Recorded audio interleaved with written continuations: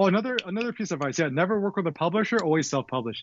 The reason is, I mean, many, right? Is okay. The only reason you would go with a traditional publisher is for prestige, but for everything else, like profit, money, control, creative expression, publishing yourself is always better because once again, I told you the thing. It's like a lot of these traditional publishers, you have to upfront so much of your money, and also often they become so controlling of like I'll give you a real example. So um, I did an ebook, like it's like 300 pages, 100 lessons I learned from the masters of street photography, and originally I actually had a book deal to publish that as a book, but eventually I actually ended up saying no to the book deal because my vision was I wanted to have a free PDF version of it available on the internet, but then the publisher said no.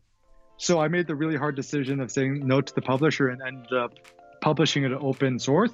And I'm so happy that I did that instead because it just gave me so much more creative control. And also, I just wanted it to be out there. So working with a publisher, you're just going to have less freedoms, which I think is bad. Thank you very much for listening to this episode. If you would like to listen to the full interview, you can find the link in the description. I would be also very grateful if you could give this podcast 5-star rating and a review. Thank you very much.